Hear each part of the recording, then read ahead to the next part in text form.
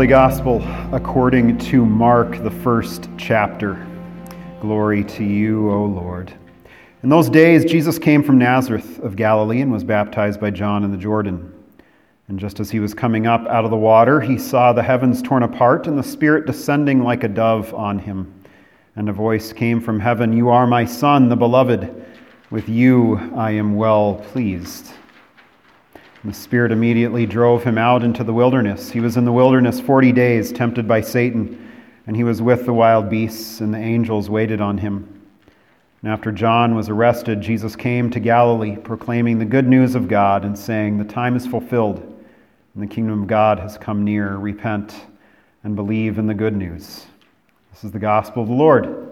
Praise to you, O Christ. Please be seated, and let us pray.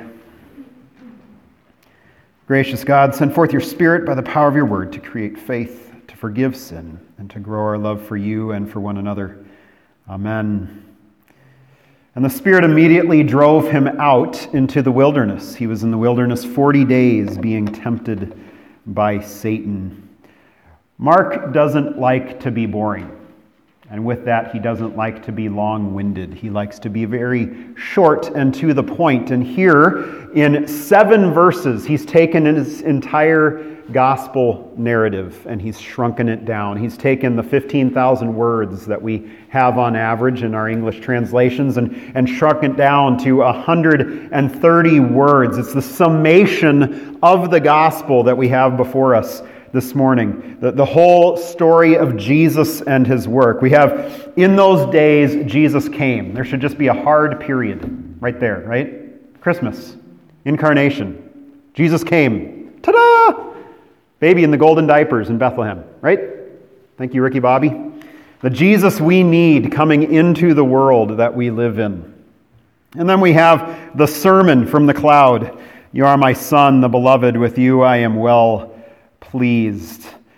We don't just have Jesus of Nazareth now. We don't just have the baby in the golden diapers anymore. We don't just have Jesus born to Mary or the carpenter's son or anything like that. Now we have Christ, the Son of God, revealed to us. Something more than just a nice guy. We have, in the words of Josh McDowell, more than a carpenter. The story of Mark's gospel being this particular Jesus. In verse 1, chapter 1, the beginning of the good news of Jesus Christ, the Son of God, making a distinction for us. Not just another guru, not just another self-help dude, but somebody more important, something more that's going to be happening here. And then we have one of the most difficult passages in all of Scripture where we're told that the Spirit drives him out into the wilderness so he can be tempted. What we see here is the battle between Christ and Satan, good and evil. If you read the entire gospel from beginning to end, that's what you see the whole time, right? Jesus driving out demons, correct? Am I right or am I wrong? Driving out demons, healing the sick, those who are dying, raising the dead. A war, a battle is taking place. We tend to overlook it because we like the nice, pretty stories. We like the nice sermons that he gives. We maybe like the parables. But there's actually something happening here that is beyond any understanding that we can have, some sort of cosmic confrontation. But then we finally have it in verse 15. After all of that tempting, after all of that being driven out into the wilderness, what do we hear? The time is fulfilled and the kingdom of God has come near. What we hear is that he wins. The kingdom is a foreshadowing of the cross and that empty tomb. But we're not there yet. We've already had Christmas, the whole Jesus coming thing. Yeah, we've got that. We had Jesus' baptism already. The Epiphany there, where we know about this whole Jesus thing. We've had that text. We've even had the Jesus winning text. We had that just a few weeks ago, but now it's the first Sunday of Lent. And Lent actually finds us right smack dab in the middle of verse 13. He was in the wilderness 40 days, tempted by Satan. We get the war. It says immediately the Spirit did something immediately. Right after his baptism, right after it was proclaimed, this is more than just a nice guy. This is more than just Jesus of Nazareth. This is somebody else, more important than anyone else in the history of the world. It says the Spirit immediately sent him out into the wilderness. And the word that's used there that says drove him out is actually the same word that's used when Jesus casts out a demon, where it says Jesus cast the demon out, threw it out. He gets thrown out of any sort of world that we might understand, and he gets thrown into another one, a place that would be considered a place of demons. That would be a symbol of that wilderness in the first century. The wilderness, the abandoned places, would be the places of the demons, the darkness. And so we see this haunted space being the realm of a war between two kingdoms, Christ and the kingdom that the devil thinks he has, that evil thinks they have. And the problem for us is that we've watched too much Saturday Night Live, where basically evil and Satan are just a parody. We've watched too many Looney Tunes cartoons where we have the angel on one side and the devil on the other, right? Or the church lady from Saturday Night Live. Could it be Satan? Right? Anybody? Did I jump the shark or no? Okay, good. We tend to want to deny that evil exists. We never want to imagine that there's something in this world that is so dark that it would make any movie on Netflix seem tame in comparison. Just to give you a perspective, just in the last 2 days, 37 men were arrested in Arizona for sex trafficking, for a sex trafficking ring. Men who were selling children and other human beings for their own gratification. Or we just had it happen in Itasca County, 7 men caught. Don't tell me that evil doesn't exist in the world. We can talk about, oh, well, they made a mistake. No, I'm prepared to say that's evil. When you take a minor and you're going to sell them or use them for your own purposes. So we can't sit here and believe that evil does not exist. And never mind the fact that the Scriptures are full of the reality that there's something happening, a fight happening between the forces of light and the forces of darkness. Our Lord's Prayer, for instance, what do we pray for one of the petitions? Deliver us from, some of our translations actually say the evil one, because it can be translated that way. Or our liturgy for baptism, do you renounce evil, the devil, and all his empty promises? When you baptized your child, you said, I do. Or when you were baptized, you said, I do. Or Paul, writing in Romans 12:9, hate what is evil. 12:21, do not be overcome with evil. Or in Romans 7, he talks about this war between his flesh of what he wants to do and what he can't. The whole simul justus et peccator, the whole Lutheran understanding of the war between sinner and saint that's always going on within us. Or 1 John, where John talks about the evil one, probably I think about 14 times. Or we have Ephesians chapter 6. Most of us probably remember this one rather easily. Finally, be strong in the Lord and the strength of His power. Put on the whole armor of God. Remember this from Vacation Bible School? Anybody from 40 years ago, maybe? So that you may be able to stand against the wiles of the devil, it says. For our struggle is not against enemies of blood and flesh, but against the rulers, against the authorities, against the cosmic powers of this present darkness, against the spiritual forces of evil in the heavenly places. We either have to ask the question, is this just anachronistic? Is Paul just writing for first century people and now we're just too smart? We're enlightened. Or is this something that we actually have to hold on to, realizing that it could be true? Therefore, take up the whole armor of God so that you may be able to stand on that evil day, and having done everything to stand firm. Standing with that belt of truth, right? Around your waist, and the breastplate of righteousness, shoes for your feet that you put on to make you ready to proclaim the good news of the gospel of peace. With all these, taking up the shield of faith, that you might extinguish all the flaming arrows of the evil one. Take up the helmet of salvation and the sword of the Spirit, which is the Word of God. Is this anachronistic? Is this something that oh, well, it was a nice thing that Paul wrote for Sunday school kids, but not for us. We're adults now. We went to college. We know how the world works. Or is there something else? We usually go all Ebenezer Scrooge on it. Well, you could just be a piece of underdone potato, overcooked meat. There's more of gravy than of grave about you. Where we get this picture of the denial of the reality of something beyond what we can physically touch that can cause some issues. Because what actually is happening here with Jesus is this war comes down to a testing of him. Our translations betray us when they use that word tempted, because when we hear temptation, what do we think of? We think of that second piece of pie, maybe? Chocolate, alcohol, sex, gambling, that last cookie, any sort of distraction that we might get. Or the TV show Biggest Loser, they usually always have that temptation night where they get sent into a room with all the foods that they loved, that they ate all the time.